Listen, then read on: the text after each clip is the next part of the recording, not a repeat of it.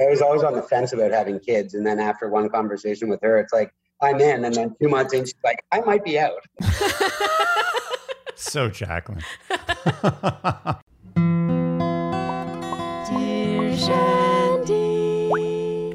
Welcome back to Dear Shandy, listeners. Hello, Andy. Hello. How are you today? Doing okay. Getting used to the new setting. Yeah, we are actually getting kind of used to it. Yeah. We have an exciting Love Fest today. Our Love Fest couple, I mean, obviously, one of these people is from Bachelor Nation, but this particular person from Bachelor Nation is one of my favorite people, honestly, in the world, not only from Bachelor Nation, but she's just one of those people that has been a kindred spirit since the day I met her.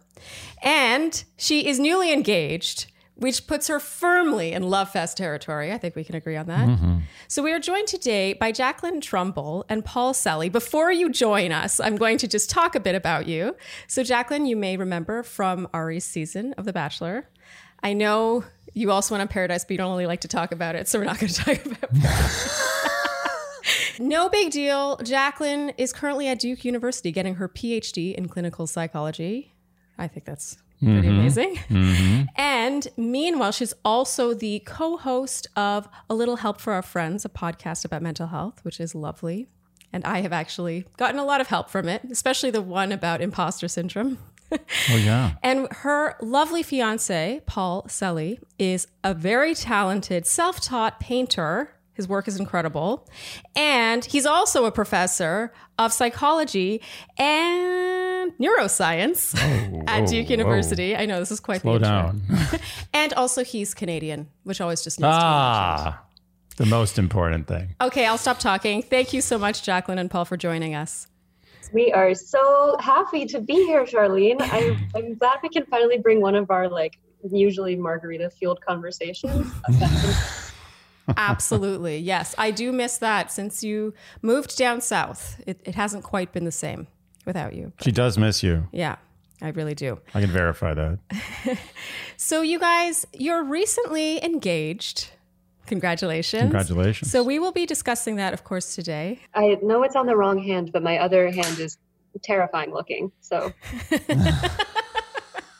Wait, what does... Is it? You just got one hand out. How terrifying What is does it? the other...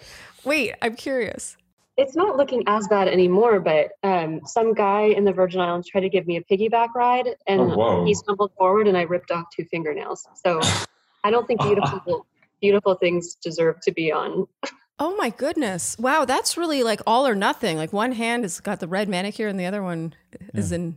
It's funny when you said that. I imagined that your other hand was just a little dry or something. Yeah, me too. I was like, oh no, that actually does look terrifying. So you guys, today is all about your lovely relationship. And yeah, today is a day for you to just wax poetic about how much you adore each other and the ins and outs of your dynamic. And we definitely have some custom questions for you today, given you're both psychologists or in psychology. So we're going to start at the very beginning, though, and that is with how the two of you met. In our first year of the PhD program, we have to take this thing called first year seminar. So the guy will have guest speakers come in for a variety of reasons. And so Paul is the guest speaker that day, and his only instructions were talk about how to write well. And he was like, well, I can talk about that in 10 minutes. So do you want me to talk about anything else? And so the instructions were, okay, well, then just talk about your career. So this guy walks in, and I think he's pretty cute, and he starts talking about his life. And there are so many overlaps in our lives. We both have philosophy degrees. He was telling us about hitchhiking across Canada, painting. Yeah. So I was just texting my friends around me, being like, "Oh, this guy's my husband. Gonna have to figure out now how to him and hunt him, and then make him mine," which is cool. Now we have those texts, and now we are getting married. So I was obviously successful, and I could tell he was kind of nervous. He just kind of has this, I don't really know how to describe it. It's just very endearing demeanor. But so I was then just making eyes at him the whole time with kind of a shit-eating grin on. And I remember at one point my hair was in a ponytail, and I took it down specifically to make myself hotter. And he remembered me. Only to learn only to learn later that I prefer hair when it's up, but that's okay. She didn't know that at the time. Wait, Wow, I'm that's caught up amazing. on the wrong part of the story, but you prefer hair up. I heard that too. Well, yeah, I don't know. Interesting. It depends, I think. He's definitely in the minority of straight men. Can't do a top bun or Top anything knot, like that. Yeah. Oh, wow. That's specific. They're very specific rules. Okay, so you first meet him as a student and he's a speaker, like as a professor at the university, correct? Yeah. I observed him that way, and then I found him on Twitter. Okay. Wait a minute. So you're in his class, but you connected with him on Twitter. No, I'm not in his class. He was a guest lecturer in this other class. Oh, got it. Okay. So this was not a regular. I'm trying to turn this into a regular teacher-student relationship for my own personal gratification. So you see him in a guest, he's a guest speaker for this class. What is your first impression of him? And then Paul, I want your version as well of her. I remember thinking he was really cute. I remember he was wearing these like really stupid looking hemp shoes. And so I remember thinking he's probably too hippie-ish for me and would never be interested in me. Yeah, I mean, I just remember being like, wow, we have so many overlapping interests. It's really quite crazy. And he's so cute. And how is he a professor? Because he looks so young. But he's probably too hippie-ish. Yeah. And he probably won't be interested in me. You thought he wouldn't be into you, which is absurd. I can't imagine a guy not being into Jacqueline, honestly. Every guy that meets you is really, I mean, Jacqueline has a... I'm not saying anything. I think you're one of the most, like, I don't know, mysterious, like, I don't know anyone who wouldn't be into Jacqueline. But anyway, that's hemp shoes or no. Paul, I want to hear your first impression.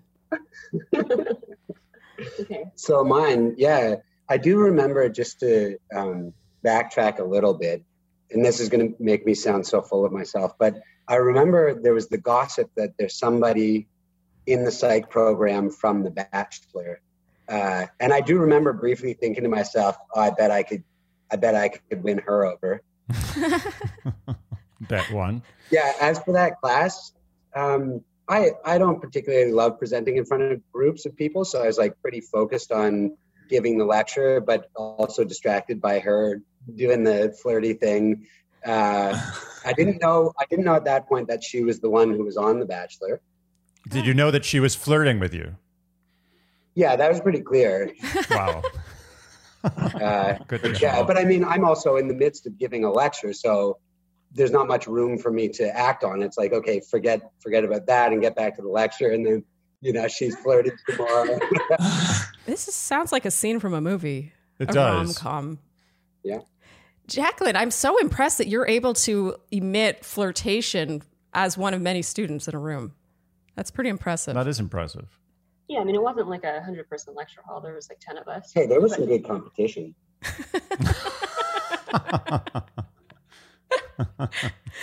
So first impressions. So Paul, you're like kind of distracted by her. You guys reconnect over Twitter. She slid into my DMs, a term that I was previously unaware of. But well, I mean, you could tell the story about deleting Bachelor stuff, I suppose. Well, yeah, I mean, Yeah. I followed him on Twitter, and I thought that I was on private mode, which is only important because later when he followed me back, I was like, oh shit. And then I looked at my feed and it was all just like super stupid Bachelor content. I was like, this is not going to impress this hippie guy at all. And so then I had to like really quickly start retweeting things from like Steven Pinker and other smart people, Yeah, and then he followed me back, which I remember being thrilling. And then it took me like a month and a half to decide to DM you. I had to get over somebody else. Ah. Yeah, and I wasn't going to make like a casual pass at a professor. So. Just flirt with him overtly in class. That's all. Yeah. Right. Yeah, but I can deny that. And then I think what actually got me to finally DM him was he tweeted out a paper that he had done on intellectual humility. So we don't like political extreme political opinions, and we don't like the contempt that is in the political discussions today. And so me seeing that he is into intellectual humility, which is basically like maybe I'm not as smart as I think I am. Maybe I have other things that I can learn from other people. Especially applied to liberals versus Republicans. I was like, oh, holy shit, there's another like line of super similarity. And it also gave me a plausible reason to DM him, because I was like, oh, you know, twirling hair, I'm really, you know, interested in intellectual humility. Like, tell me. And then, like, you know, made some sort of, it was a purposely ambiguous message that would probably be received as flirtatious. But again, it had plausible deniability, I guess. Yeah. Sounds about right. And then he was hooked. Okay. So this is getting good, actually. First of all, great reason. Oh, yeah. Yes. And so, Paul, you were already following her back. You had to be following each other for a Twitter DM. See how much I know. So, Paul, I'm wondering, did you have your eye on her? Like, you were following her back? Yeah, hesitantly, because it's like, I don't know the rules, right? Like, I was pretty new at Duke as a professor at that point. It's like, I'm not sure what's allowed. So, you know, I didn't want to make, I think I picked up that it might be that she was flirting, but it was sufficiently ambiguous that, like, I didn't know with certainty. So I just pretended she wasn't. And then we chatted about the research, and then, you know, things progressed and it got to the point where it was pretty obvious. And so I had the balls to say, which I would never say to a woman, what's your end game here? Normally I just like let it out, but it's like, I have to figure out what the hell, like what she's actually after here. By the way, great pickup line. Opener, good cold opener. And then she indicated that, you know, she wanted to go on some dates. So at that point, I immediately contacted the deans, read through Duke's policy on dating graduate students. If you're a professor, contacted them, and yeah, they gave the go ahead. They gave the green light for it, and so then we started dating. Was it like, did you just dash from their office to her bedroom, or was it more nuanced? It was an email. It was email, but yeah, but it was like immediately there after that. You're like taking your clothes off as you're running across the campus. That's okay. This is a cute story. It is. It's very Woody Allen plot here. It's good. It's good stuff. Was there any sense of that? Like, even though you got green lit, was there any sense of that being kind of like adding a certain flavor to the relationship? Be honest. I mean, yeah. Well, there's just, which flavor do we start with? You know, the first case, like, it really accelerated our relationship extremely quickly, because literally having to say, so like we met up in person, and that's when he asked me about the end game. And I just remember I said something like, plus you're pretty hot. Like, I made it very clear that there was a romantic element. And his reaction was one of like, oh, okay, yeah, okay. I thought that's what was going on. Like, almost like, oh, I'm so fucked now. Okay, I don't know. So it was like, we knew it was going to be complicated, and we had to go from there to, like, you know, haven't even kissed, to then be talking to deans about having this, you know, potentially stigmatized relationship. And then you're not going to do that lightly. So then that really intensifies the beginning part of the relationship. It's like, oh, are we seriously doing this? Are we seriously putting ourselves at risk in this way? Yeah. I mean, I've always thought of it as, it's not necessary to have like a great origin story, but it's a pretty cool one to have. It's a great one. I think it's a great one. I mean, it's a hell of a lot better than you met on Tinder. Exactly. Although no knock on the Tinderellas and whatever of the world. That's no disparagement there. Well, it goes to show too that, you know, sometimes it pays to let your hair down in class, and I don't know. Like, I really like how Jacqueline was as forward as she was, because I feel like, Paul, you weren't really in a position where you could. Oh, I wouldn't have done anything. Yeah, you never would have made a move. And we do get questions a lot on the podcast of, you know, like when you're coworkers, or especially if someone's a superior, or, you know, it's sort of like, how do I make a move? Yeah. Do I make a move? Am I the one that has to make a move? And, you know, you're really living I think proof. you had to make a move.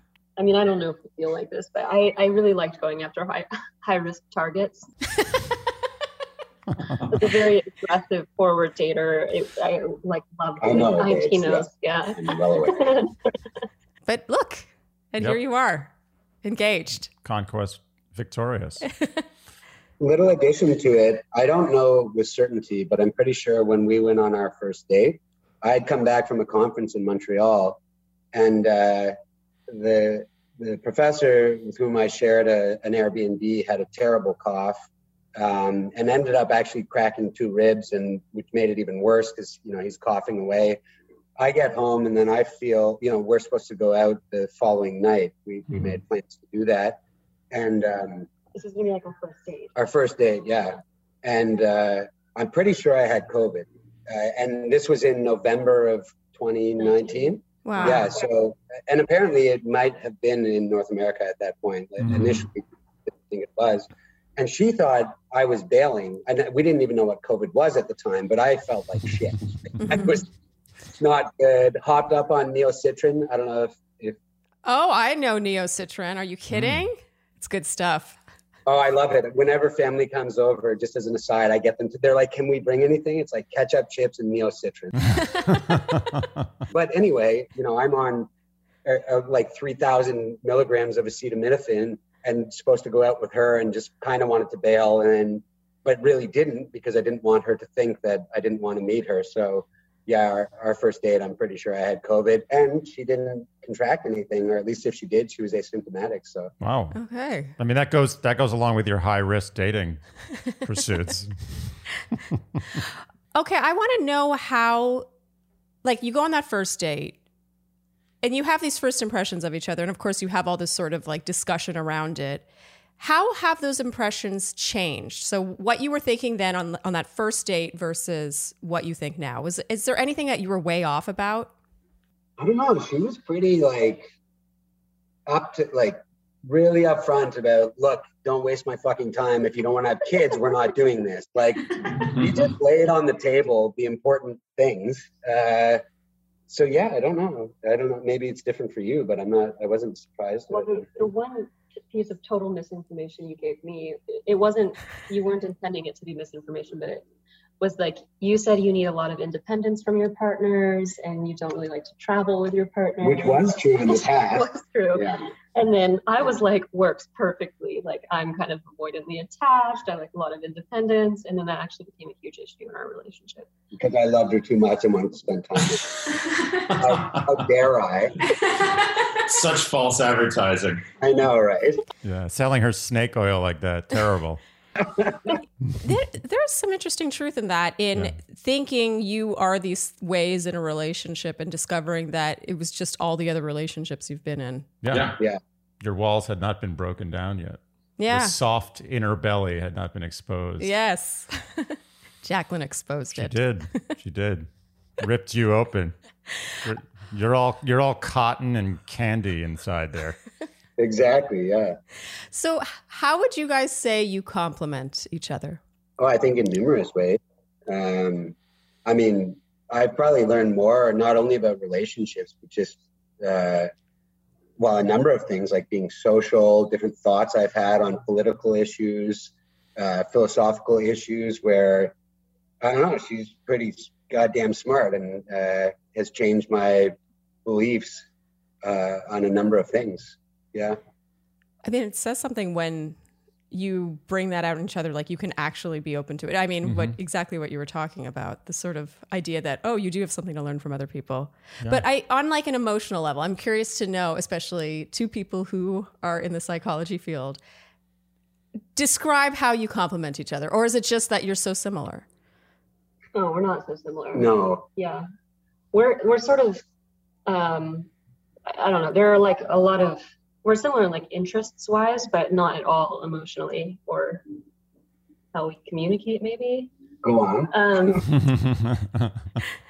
He's much more vulnerable than I am. So he kind of coaxes that out of me a little bit more than probably other partners would. What I like about us is that we continue to grow, and especially in terms of like communication and values and beliefs around those values.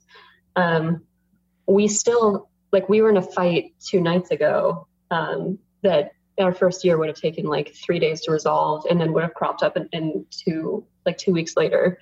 And now we were able to resolve it that night. And I just feel like that's because we both probably care a lot about learning to communicate better.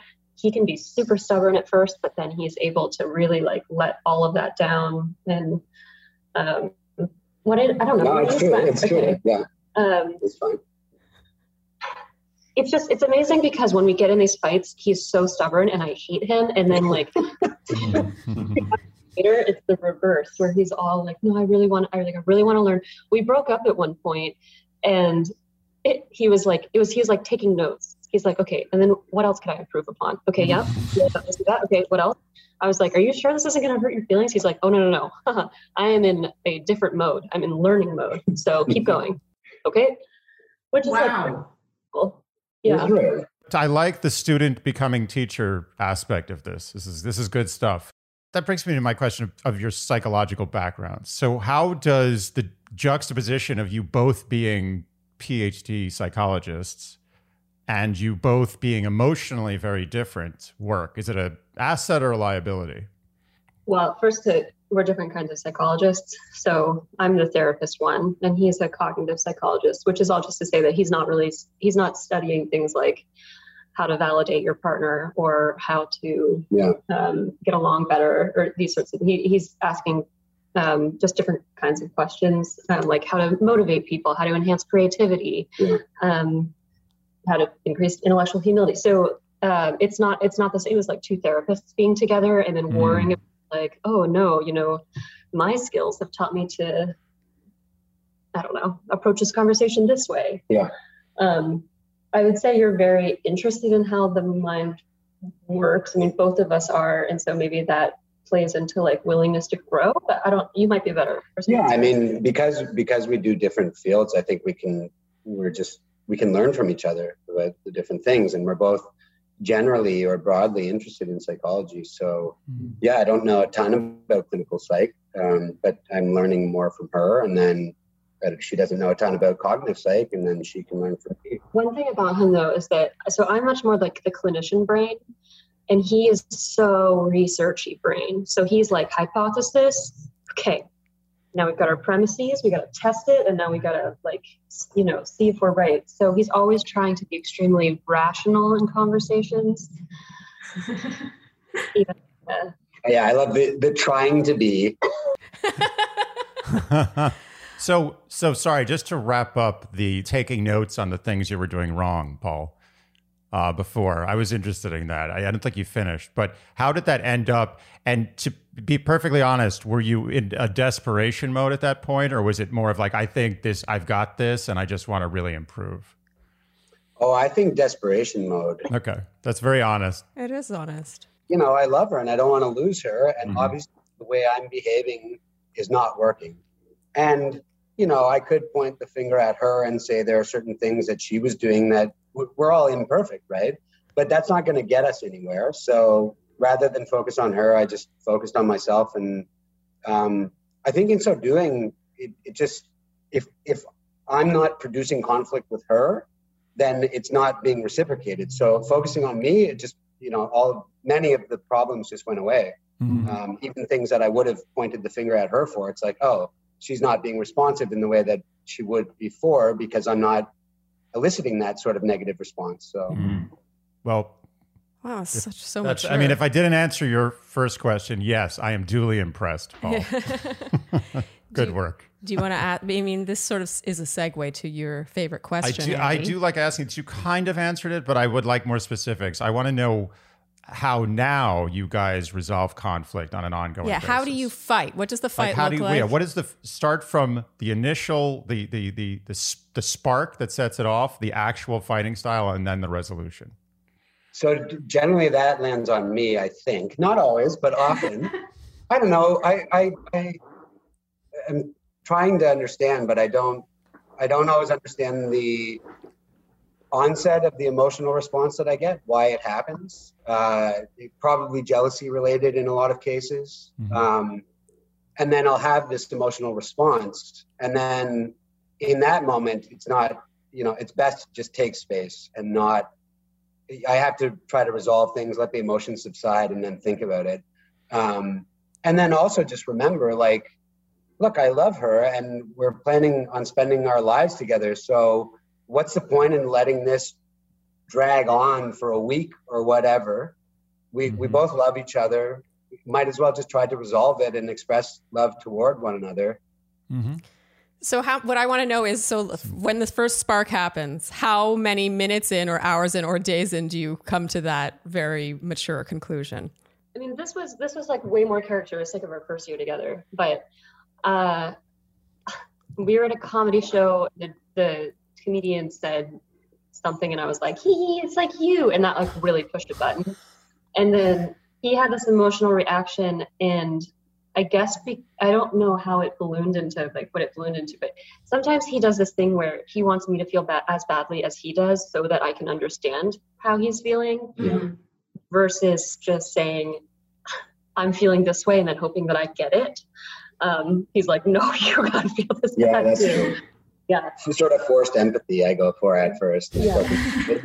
I do that too. It always fails. Always fails.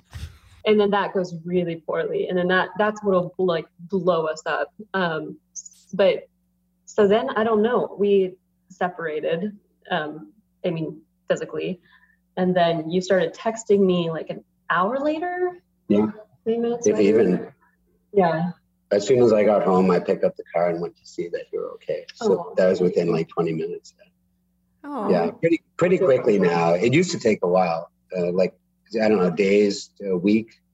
But yeah, as I said, it's just like you come to the realization that we just love each other and we're going to be together. So what's the point in prolonging the inevitable? Like we're going to get back, and we start to miss her pretty quickly too. So it's like, yeah. Wow, it sounds like actually physically separating goes a long way with the two of you when you're resolving conflict. Oh, interesting. Because then it gives you space to sort of breathe, take responsibility for what you did to contribute to that, and it makes you miss each other. Exactly. Yeah. And I don't know. I don't know that anyone's particularly good with their emotional responses, but like if somebody's heavily emotional, I don't think that's the time to try to reason through something or think about what you might have done wrong. You just need space and let whatever neurotransmitters are floating through your brain subside, and then come back to it with a more reasoned approach, I think. That works really well for you, Andy. I've learned breathing is a great thing to do. Breathe. It really is. They always say that. It's like, take a deep breath. It'd be like, no, that's just figurative. No, it's literal. Like if you take a deep breath and then another one and then maybe a few more, you'll be like, oh, okay. Yeah, okay. Sometimes in the heat of the moment, I get kind of upset when you need your space away, but it really does work the way you're describing it. Like I'm just heaving. I'm doing heavy breathing. Okay, so I want to know what an early hurdle was in your relationship. Which one? Yeah, our relationship was not great that first year. So no. It was a separation. A big one was like, and Jacqueline was on The Bachelor. She's very attractive. She's not just physically, but mentally. She's very smart. There are lots of guys who are into her, and she likes that. It's honest. The cute chuckle from the peanut gallery. Anyway, go ahead. And I just didn't understand that at first. That was a tricky thing for me to, and she's kind of taught me to be like, whatever, like that's a good thing that other people are into me. Doesn't that make you feel good because I'm yours? It's all my contribution. I mean, it's not just that he was like this jealous maniac right out of the bag. We started dating, and as I said, it was like really intense really quickly. I said I love you like inappropriately early, and then we were talking about marriage and kids. Again, same thing. Because my pattern in dating would be to like fall super, super hard, and then once reality kind of hits, then I like slam on the brakes. Yeah. And I did this like 2 months into our relationship. So he was totally destabilized. He's like totally committed, like all in. And then I'm like, actually, I don't know, take some time to think about this. Like maybe I don't want to talk about the future so much. So then then all of a sudden, like lots of things became threatening, like and attention from men and stuff. Yeah, totally. Yeah. I was always on the fence about having kids, and then after one conversation with her, it's like I'm in, and then 2 months in, she's like, I might be out. So Jacqueline. But it's true. The attention from other people is a turn on as long as you feel totally secure in what you have. You have to think of it, as I'm sure you've internalized, you have to think of it not as a threat, but as flattery. It's like, oh, I own this really. Sorry, this is a terrible. Actually, I retract that analogy. What? Why? We get enough hate mail. Yeah. Yes, Jacqueline is a. No, I was going to make the car analogy. I'm going to go with it. To be damn you, hate mail. It's like someone saying you have a beautiful car. What are you saying? You want my car?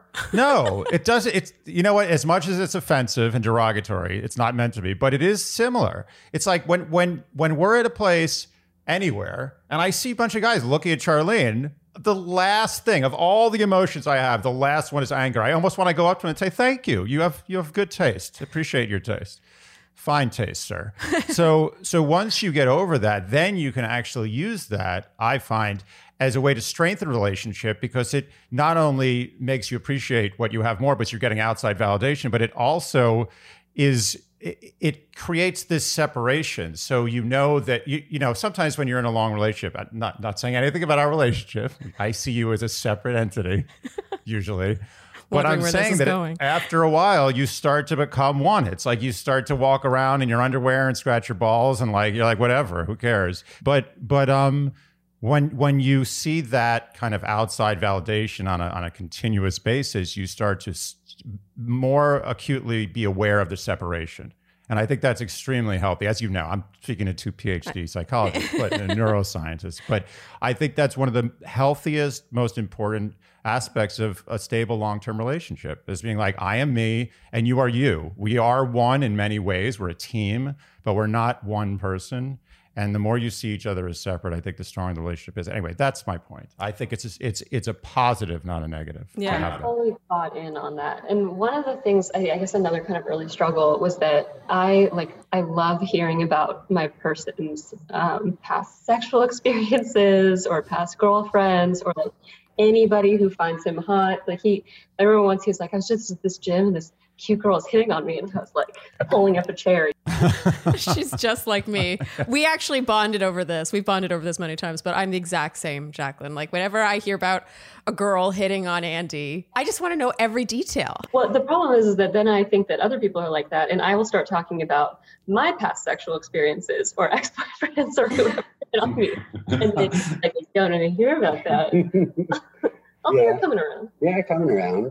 And I think, I mean, to your point, Andy, like I totally agree. I think we're in the best place we've been in our relationship, and a big part of that is owed to, you know, taking this different perspective and appreciating, you know, other people being attracted to her. But it does, as Charlene said, you have to have the security in order to appreciate that, and I didn't. And then, you know, we're talking about getting married and stuff. As Jacqueline said, at first, it's like marriage, kids, and then bailed. Well, there, I just like didn't have any security whatsoever. I didn't know what she wanted. But then gradually we got back to the point where we were talking about marriage again and kids and stuff. And then getting, you know, proposals. And then I felt sufficiently secure again where it's like, okay, now I can appreciate it rather than be threatened by it. Yep. That's a very valid point. I mean, when you don't have a perfect trust bond, those little cracks can become very scary.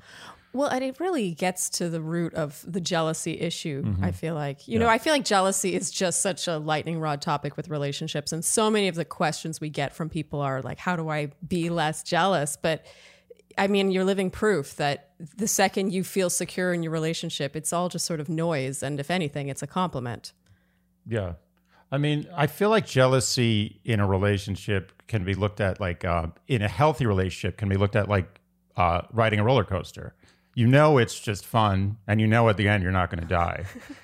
But, you know, jealousy, when there isn't that trust bond, is like riding in a bus where the driver has a gun and just escaped prison is a psychopath.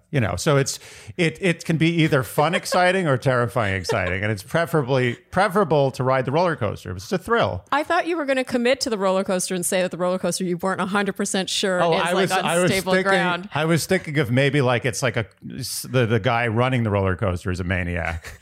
And you see like ahead, there's like cracks in the track. But I wanted to go with the speed analogy, the Keanu Reeves, Sandra Bullock. So if you have the trust bond, I think the jealousy can be great. It can be fun, but without it, obviously, it's okay. So we're moving on now. Enough about our thoughts on things. You stole my thunder on my terrible analogy. How dare you? Your analogies didn't match.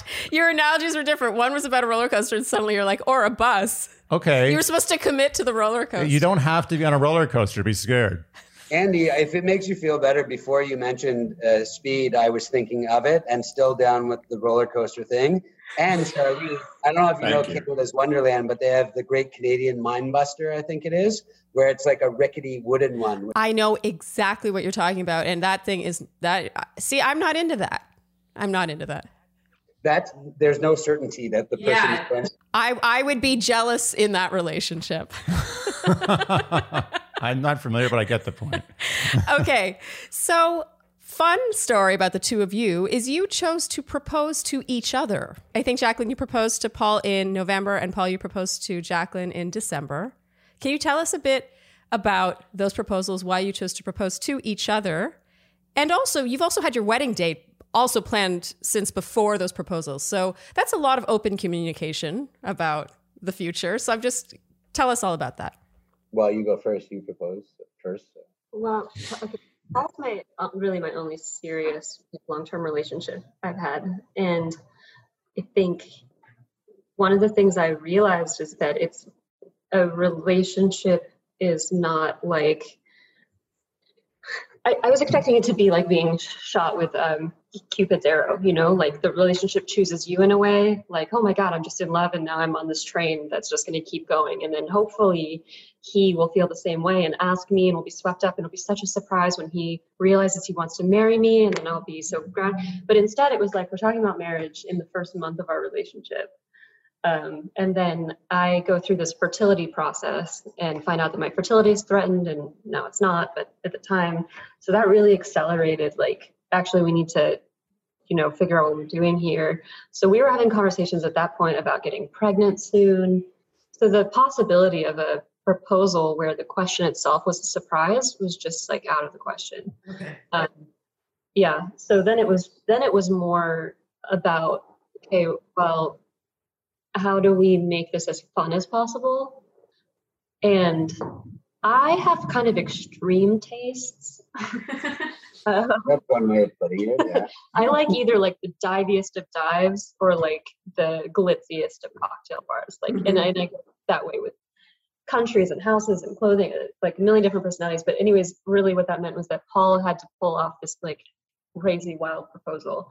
And he is when he decides to do something, it's going to be magnificent. Like he's so successful at everything he tries, which is a pretty cool part about him. So he sets off planning this epic proposal.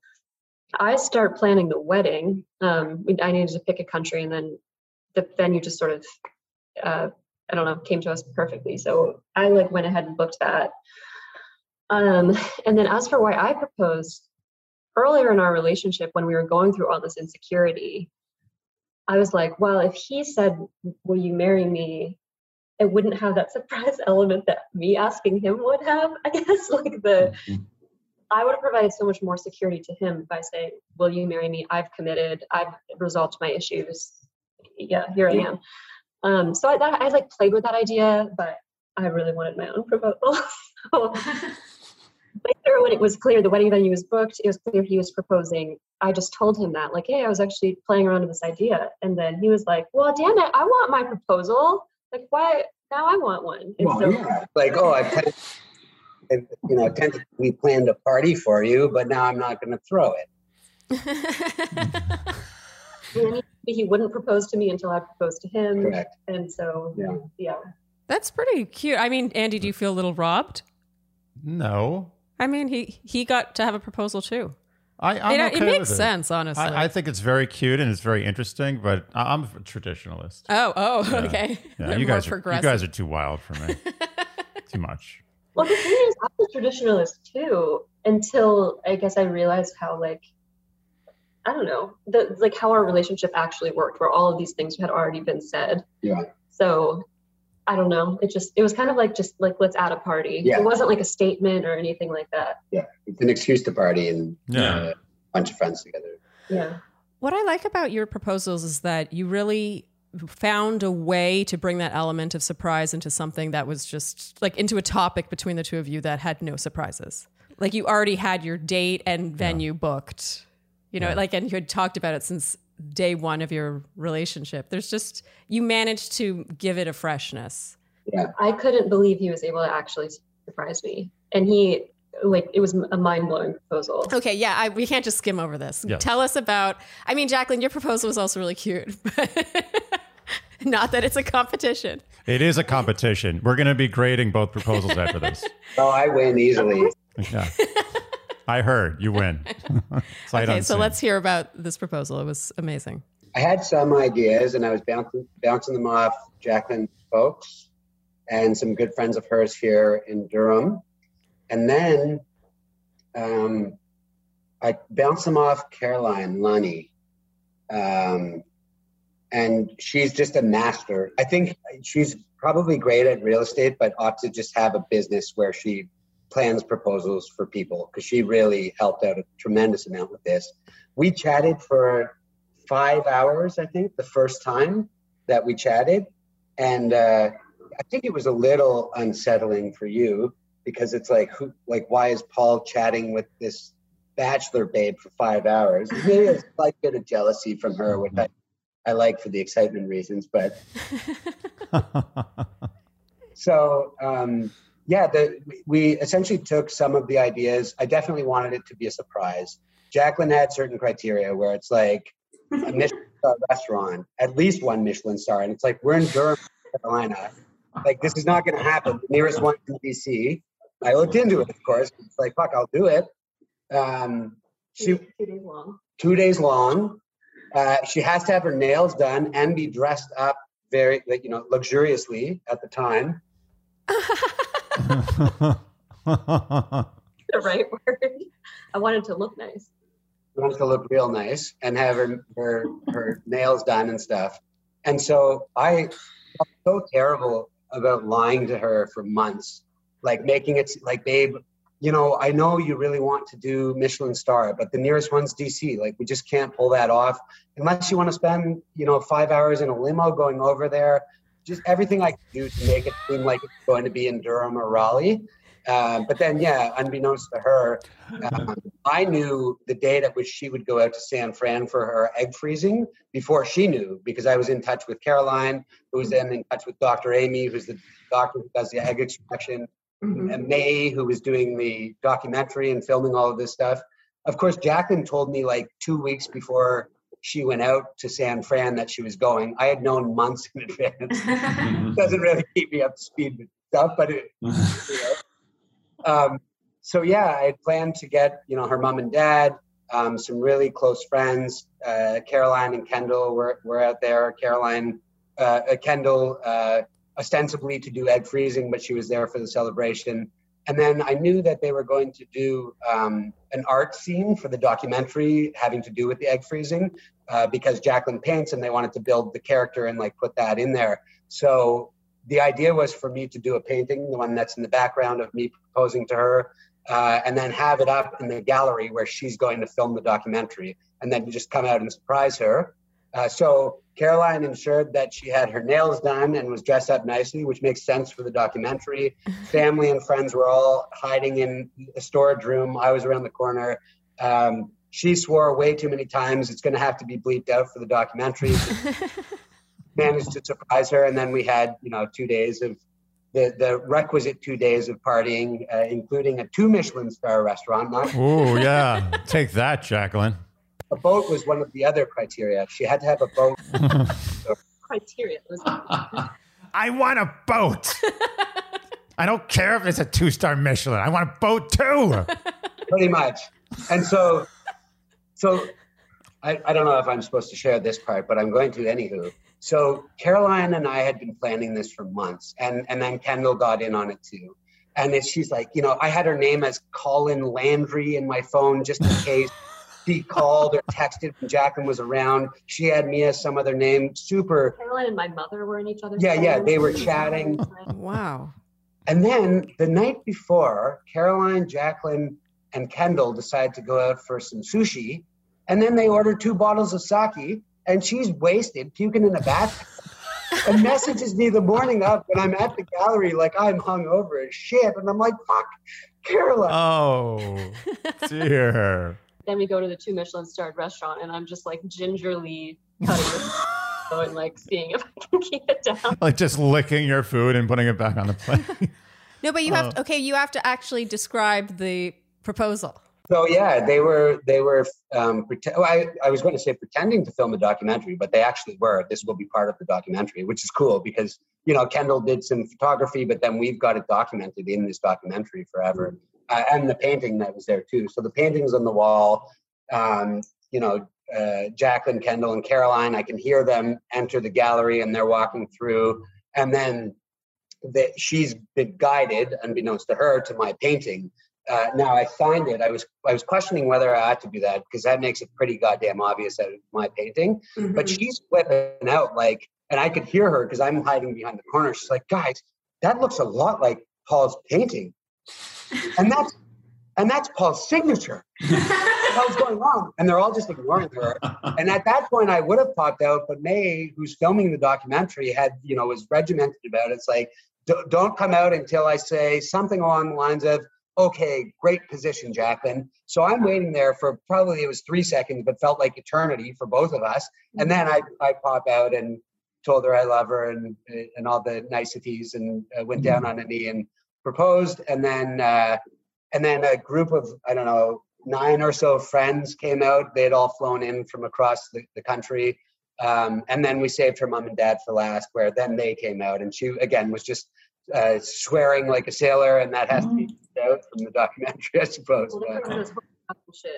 Fucking shit. Yeah.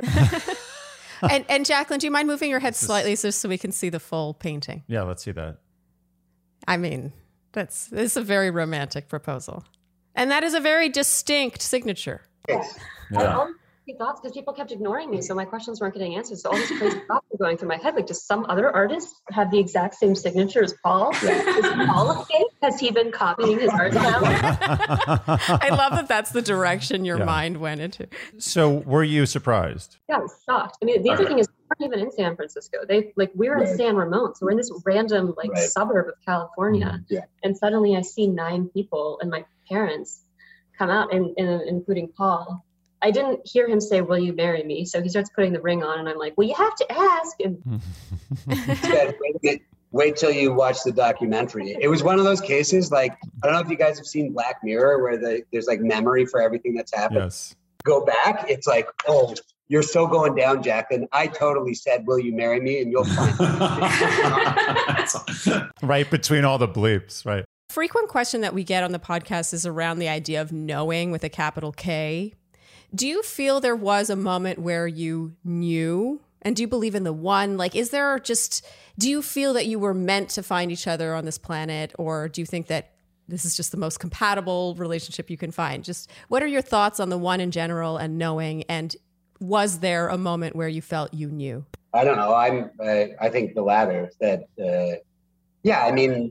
almost 8 billion people on the planet. Is she the best possible match for me and vice versa? Yes. That's the wrong answer. Yes. Definitely. Okay, good. Yeah, so that's my answer. Yeah, I think this is something that really trips people up. And it's something my patients struggle with a lot is, when are we supposed to just listen to our gut and our gut will lead us and it'll be almost choiceless, like Cupid's arrow again, I'll just know. And then I won't, our relationship will just drive right off into paradise. Mm-hmm. I had certainly a strong sense that I could be really into him, and I fell in love very quickly. But then again, like I pulled back sharply. And then I think a lot of what was fucking me up was the sense of like, but I should know, right? I shouldn't have any anxiety. I shouldn't have any doubt. And so the fact that there was anxiety and doubt then just like totally took away the idea of the one from me, and then exacerbated it, and then made our relationship bad. So no, I don't subscribe to, but I feel like I'm newly not subscribing to it. And I also think like that kind of sets you up for thinking that you're these kind of fully packaged people who have found each other and now you're going to be good, versus ours was definitely one of change and growth. Like, oh, the reason we're getting married is actually because of this potential that we've seen in each other, and how well we've been able to take a somewhat disastrous relationship and turn it into a really strong relationship. And that makes me feel like this is a partnership that can outlast trouble. Totally. And to qualify what I said earlier, like, I don't believe in soulmates, for example. But despite the fact that I said, almost 8 billion people, and there's somebody better for everyone. And the cases wherein the two most perfect objectively people meet are pretty much nil. There maybe is a handful of other people on the planet who would be as good for me as her. I don't know the actual numbers. So I'm not saying, like, she's super fucking rare, and I'm appreciative of that. Well, it's true. Like, I don't know anyone else like her. Surely they're out there somewhere with the... This is the rational brain. It's like, cannot compute. I think the answer is there's no better. There's just different and equally good. That's the way I always see it. It's like going to a Michelin star restaurant. Yeah, it's like, this is amazing. And then you go to another Michelin star. You're like, this is amazing. It's a little different, but it's still the same. Still great. Can't get much better. This episode should be sponsored by Michelin. I think they're doing just fine. Or Neocitran. So my question to you, Paul. Sorry, Jacqueline, I'm leaving you out. I have a lot of questions for Paul. Were you looking for someone who was going to keep you on your toes? I have a lot of ways of describing Jacqueline, but let's just narrow it down to keeping you on your toes. Were you looking for that? Yeah, totally. I mean, I like a good challenge. I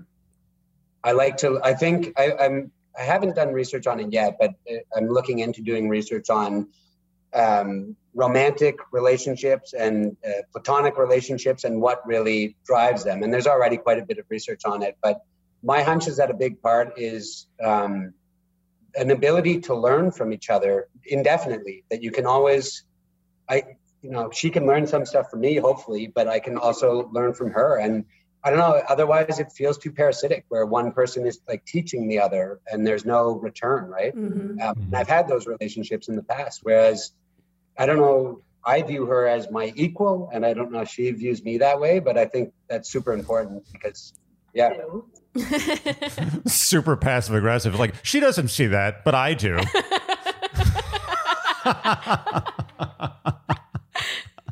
Great answers all around, you guys. I also think in terms of the one, like, what can happen is you just wait for your relationship to happen to you. And actually, I think one thing we learned from The Bachelor is that you can enhance your love by pouring effort into it. And so you're maybe more likely to pour effort into it when you decide, actually, this is my choice. I have agency over whether this person is the one. Yeah. Mm-hmm. I can grow the relationship with this person and therefore see if it has that power. Yeah. So, and that's part of the quick resolve or resolution to our fights, that very thing where it's just like, I have that power to say, fuck it, I love her and we're going to work and I'm committing to that. So there's no point in dragging this out. Here's what I did wrong. I love you. Let's make up and, move forward. You guys, wow, that's the perfect place. It is. To head over to the game.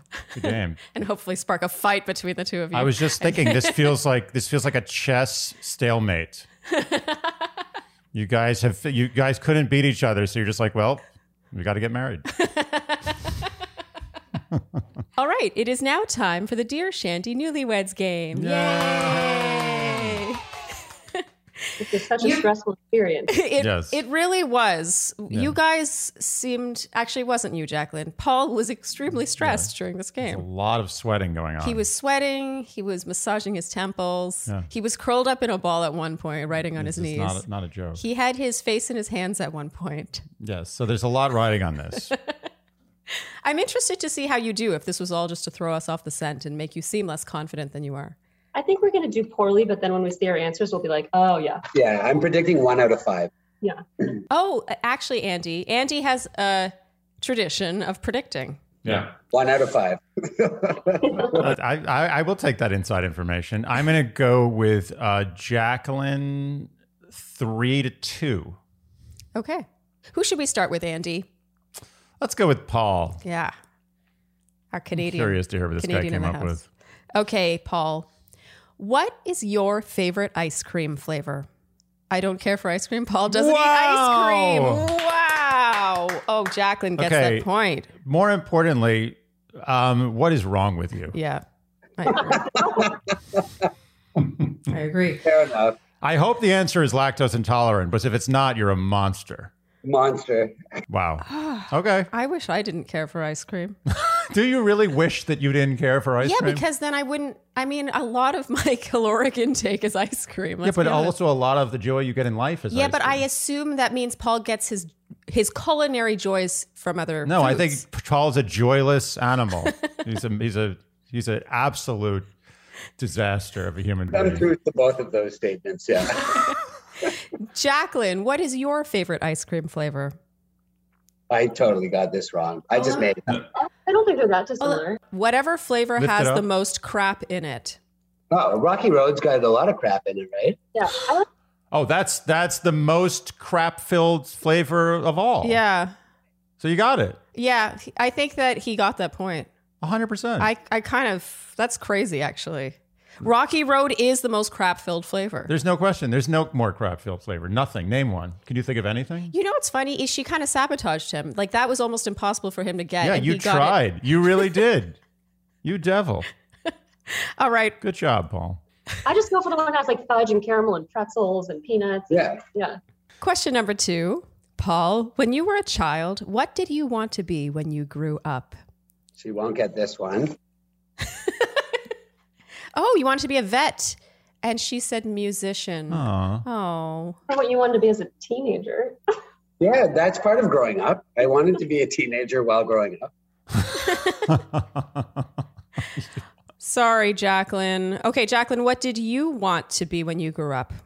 I wanted to be a TV biologist.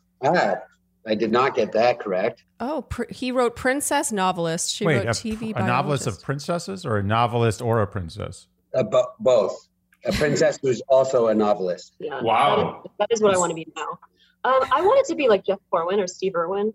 That's interesting that you wanted to be a TV biologist and he wanted to be a vet. So you really I told you. Close. He really did. You never told me you wanted to be a TV biologist. You know nothing about her, Paul. Nothing. All right, still tied 1-1. Question number 3. Paul, if you could have Jacqueline's blank, what would it be? Lack of Ooh, jealousy. Ooh. nice. Jacqueline, what was your answer for him? My social intelligence. Okay. I feel socially unintelligent to write that. Yeah, I'm sorry, Jacqueline. You did not read this situation properly because you did not get that point. I would have guessed that. I don't know. Based on the conversation we've had in this Love Fest, I think that his was really on brand. I think you did well. I'm giving you my point. You were not going to get a point in the game, but I'm giving you a point for me. That's the most important point. Yes, it is. Thank you. All right, Jacqueline, if you could have Paul's blank, what would it be? Competence. Competence. Confidence. Good word. Nice. The first one's kind of similar. Intellectual confidence and his unconditional love. Ooh. What are we thinking on that one? I would unconditionally love in the same way that you unconditionally love. Yes. Yeah, that would be nice. Yeah. And I think competence and intellectual confidence, yeah, I think that's a match. I'm glad you think that, Paul. We're gonna have to say no on that. Because I'm competent, I'm confident in my abilities. So I think that one works. Put it this way: if I told someone, listen, I need you to do my laundry, go to the grocery store, get all these things, and feed my cat, I wouldn't care if they were intellectually confident. You get my drift? You don't get the point.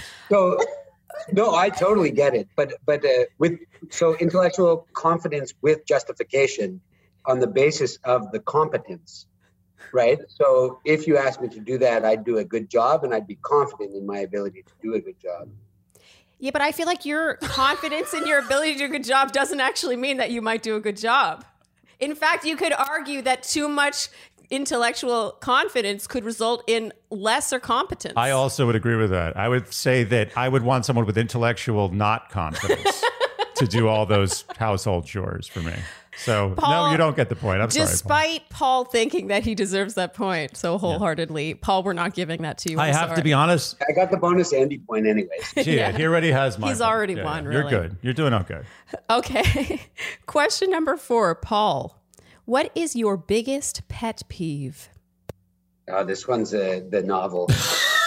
Okay, he wrote, people who confidently act as if they're knowledgeable about something about which they aren't knowledgeable. Okay. I think the second half of that was sort of a foregone conclusion, but I appreciate you spelling it out. I fully agree with your peeve. It's a good peeve. Such a good peeve. Tremendous peeve. Just admit that you don't know. Yeah. If everyone did that, the world would be a better place. Yes. Instantly. Yeah. Jacqueline, what did you think Paul would say his biggest peeve is? Self-righteousness on social media. That's one arm of this whole thing. That's where it rears its head. That's where it rears its head the most commonly. It really most commonly rears its head on social media, where people think they know what they're talking about, but then they don't. I think he deserves that point. We're gonna give you that. What I like though is that Paul tries to argue the point even when it's not his own point. Well, he's a PhD professor. This is his job. So yeah, Jacqueline, we're going to that. give you that point because I think that his peeve is reflected most commonly in today's age with your answer. Yeah, I agree. Well done, Good you job. two. Okay, Jacqueline, what is your biggest peeve? I wrote 2.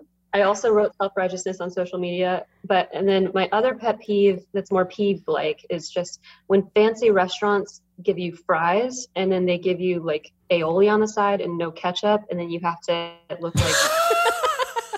Yes! I also feel this way.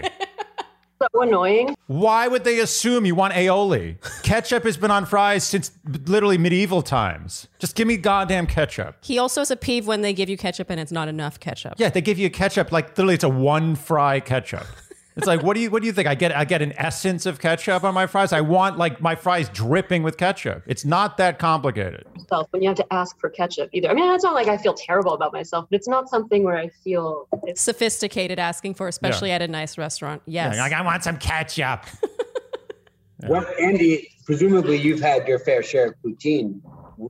You know, I don't like to talk about poutine. It's funny you bring up poutine, Paul. Yeah. Because poutine is actually subject. a sore spot in our relationship because Andy thinks poutine is overrated. Mm-hmm. Yeah, I do. Thank you. Other than that, I love Canada. Everything about Canada is fantastic except poutine. He thinks poutine is Which not is worth not the bad. calories. It's just average. It's quite good. That was my lunch most days in high school, in fact. Really? Yeah. Poutine with ketchup. Yes. You gotta try it. Interesting. I will put that in the vault. Maybe for ketchup is future what's missing experience. from your poutine equation, Andy. Yeah. Huh. Or aioli, who knows? I feel like you'd get like the Mounties would come after you if you tried to put aioli on a poutine. I'm dying to know if Paul got that very specific peeve. Okay. There's so many pet peeves, as we noted. I put jealousy, but that I think that's one of them. I didn't think about ketchup, but I should know that one. It happens on a weekly basis. Seriously, he's like, God damn it, they didn't put ketchup in this every time. Yeah. You guys have that in common. I mean, it's absolutely true. I don't know if I think personally that Jacqueline was trying to sink him on that one. Yeah, Jacqueline is subtly sabotaging Paul with a lot of her I don't feel that answers. there was good intentions behind that answer. I believe your pet peeve is totally valid, and I sincerely believe that you believe that, but I think you were trying to screw him. Yeah. I also gave him self-righteousness on social media, which should have been obvious. I don't care who wins. In fact, I hope it's you because I love you so. That's an absolute lie. such a good He answer. cares a lot about who wins. This is a lie. All right. Sorry. He doesn't care. Question number 5, Paul. If you could only listen to one musician, band, or composer for the rest of your life, who would it be? Beethoven. Oh, wow. Very nice. Ooh. Bravo. Ooh, nice. Good sir. I was listening to Beethoven for 5 hours the other night in bed.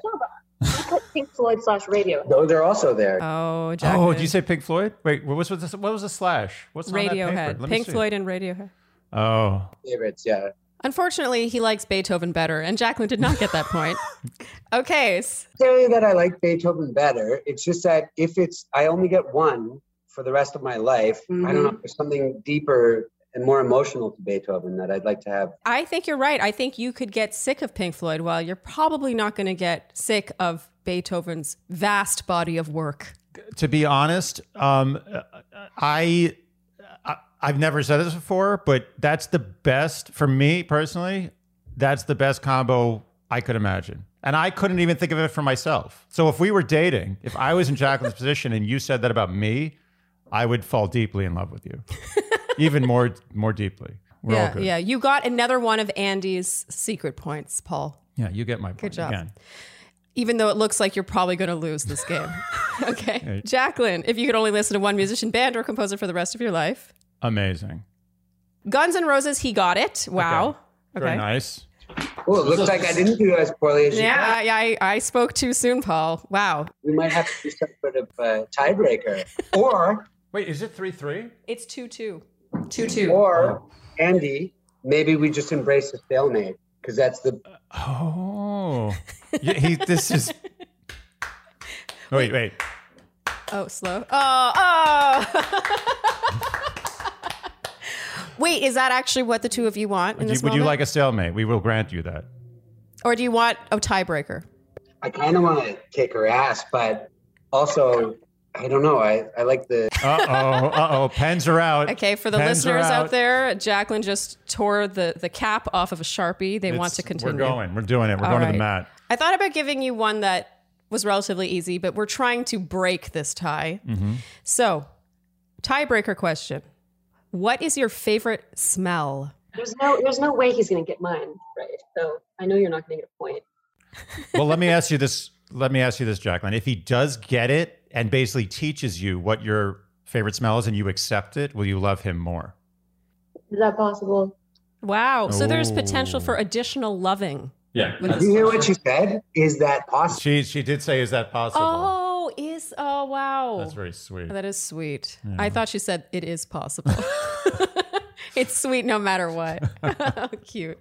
Okay. All right, you two. Paul, what is your favorite smell? It says Jacqueline. Jacqueline. Oh. I put Axe body spray because he keeps wearing it. That's your favorite, baby. I thought you were going to put for me. Okay, so Jacqueline said Axe body spray. She took his really beautiful answer and kind of turned it into an insult. That's just a shame. Okay, sorry, Jacqueline. You did not get that point. Jacqueline, what is your favorite smell? I don't have one, but I just put a bowl of ramen. Oh, pretty goddamn close, but not quite. I almost put /ramen. It's food for sure. I want to give that to you because we know what you mean, but we cannot No, you're not pretend getting that. No way. You're absolutely not. You're talking about literally a country, Japan, a proud country, and a Southeast Asian country has nothing to do with Japan whatsoever. Mm-hmm. I'm offended. This call is over. No, you're not getting that. Sorry. Yeah, I mean, you both put broth noodle soups, No. but unfortunately, Doesn't count. it doesn't count, which means we're going to have another tiebreaker Wow. question. We're going to double overtime. Okay, double overtime. Oh boy. Okay, well, we're gonna make this one a little easier now. Paul, it's your last meal on Earth. What do you order? He wrote chicken wings and hot dogs. Really? That's your Both. last meal on Earth? And she wrote hot dogs. She wins. She got that point. That's a point. Jacqueline, it's your last meal on Earth. What do you order? Okay. She said ramen. He also got ramen, so it's another tie. Wow. Okay. So are we gonna keep going? Or is this it? We can keep going? We got another question. Do you have an evening to get to? No, we don't. I mean, she has an opera to sing. I have an opera to sing. I'm called in an hour and a half, but we have time for one more. It's up to you. Do you want to have a winner or do you want to just end it here? We can do Let's do it. All right. If this is still a tie, we're going to end in a tie. But we're trying a third tiebreaker here. Unprecedented. But we're determined to have a winner here today. Paul, you're stranded on a desert island and can only take 3 things. What do you take with you? Jacqueline. Selkie's our dog. Oh, Selkie's the dog. And Puff is our black cat. First of all, left out one of our pets. And second of all, I'm only allowed 3. So he wrote Jacqueline, Selkie, and Puff, and left out one of the 3 pets. Scipio is a terror. Says I love it. And he shits in the flower pots. I'm with you. He stays. But Paul, I feel like you haven't thought to feed or to hydrate your loved ones on this desert island. Yeah, you really... I can deal with that. I've watched the show Alone. I know how that works. Okay, so Jacqueline, what did you think Paul would say? Your pets are going to become meals, bow and arrow, fishing net, and a tarp. Because we watched the show Alone together. Okay. I would fashion my own. I wouldn't bring it with me. What a waste. I can't bring Selkie otherwise. Okay, so... Jacqueline did not get that point. No. Let's see what... Ooh. Okay, Jacqueline, you are stranded on a desert island. What 3 things do you take? She wrote a fishing net, a hatchet, and a tarp. Very practical. I guess our animals are just all going to die then. Well, at least they're not going to be eaten by you, because that's what would happen if your wishes came Paul, true. what did you wrote? You wrote Puff? Scipio, that's the other cat that she loves, even though he's a piece of shit. And then trazodone, which helps her to sleep. Okay, so it's 0-0. You guys, I'm sorry. There's no winner here. That's a lovely ending. It's very good. It's a symbolic, ending for this Yeah. whole thing. Yeah, it really is. That represents this newlyweds game, I feel. Yeah. You know what? I like this ending. This is a great ending. This is good. This is the way it should be. Yes. You guys, you're never going to win. Neither of you will win. Yeah. Well matched indeed. Yeah. You guys, thank you so much for joining us today. Really, thank you. It's a pleasure. You were lovely guests. Very amusing. Thanks for having us. Tons of fun. Yeah. Thank you. Bye. Okay. We have to do a really fast wrap up because I have to go. But they were lovely. Lovely. I mean, what can we say that hasn't been said? No. We knew they would be great. I've been looking forward to this one for a very long time. Yeah. We're going to have a double date in life soon. Yes. He's delightful. Delightful.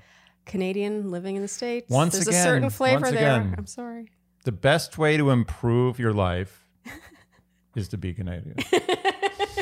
Or to be with a Canadian. Or to be with a Canadian. Yes. Yeah. You don't have to become a Canadian yourself. Yeah. Just imbue yourself with Canadianness. And how funny is she? Jacqueline is like the driest funny person. She's great. Yeah, she's great.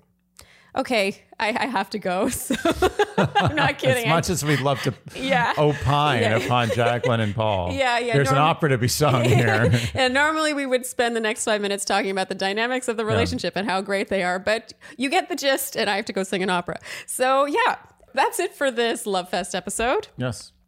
If you enjoyed what you heard today, you know what we will ask of you, and that is to like, subscribe, hit the notification bell, follow us on Instagram, tell your friends, leave us Apple and Spotify podcast ratings and reviews, and generally, Oh, and check us out on TikTok. Oh, yeah.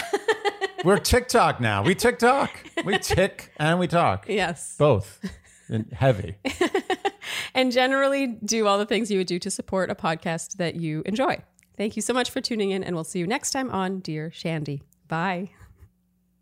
Dear Shandy.